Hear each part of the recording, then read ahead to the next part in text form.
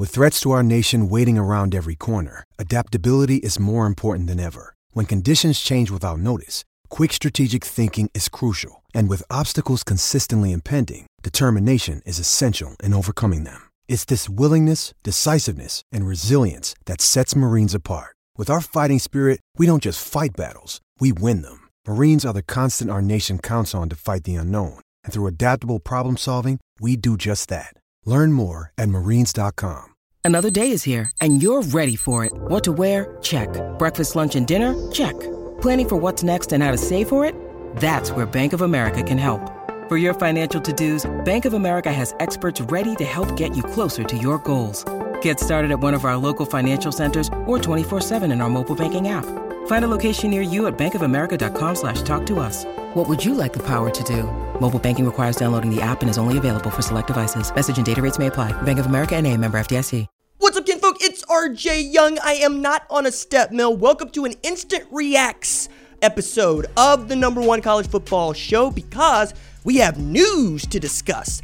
The College Football Playoff Board of Managers, that's like the 10 conference commissioners plus Jack Swarbrick at Notre Dame, decided that a 12-team playoff model is absolutely going to happen and in play by unanimous vote. The breakdown of this will be the 6 highest ranked conference champions and the 6 at-large bids that are probably going to be of high rank. So the top 12 in the College Football Playoff Selection Committee's rankings is probably the best way to frame this, right? So you're also talking about, wow, they've actually given themselves a lot of room. They have, because on its face, this means that it won't happen, but just to show you how much parity is in play here, you could have in a 10 FBS division, right?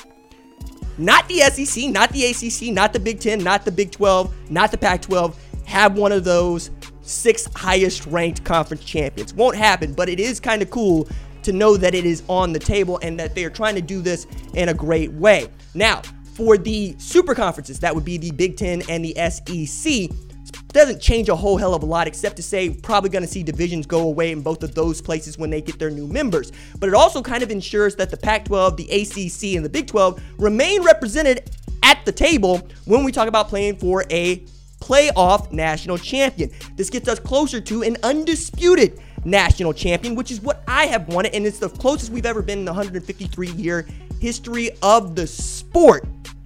One of the last things that I want to point out about this is this also means we're going to get an increase in what is called in the business inventory. There are going to be more games played, right? Because by my math, 12-game regular season, conference championship if you play one, and then 4 games to decide who is the national champion. So 17 games in most cases for the national finalist, right?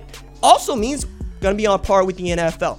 Now, it's going to be a lot of moving and shaking to figure out how this happens and exactly when this is implemented. By 2026 is the word, but it could be implemented by 2024.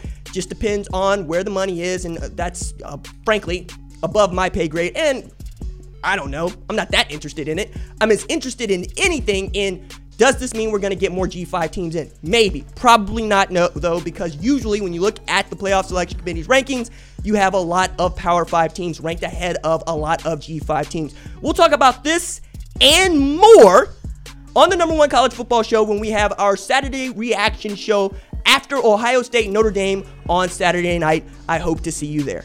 Deuces.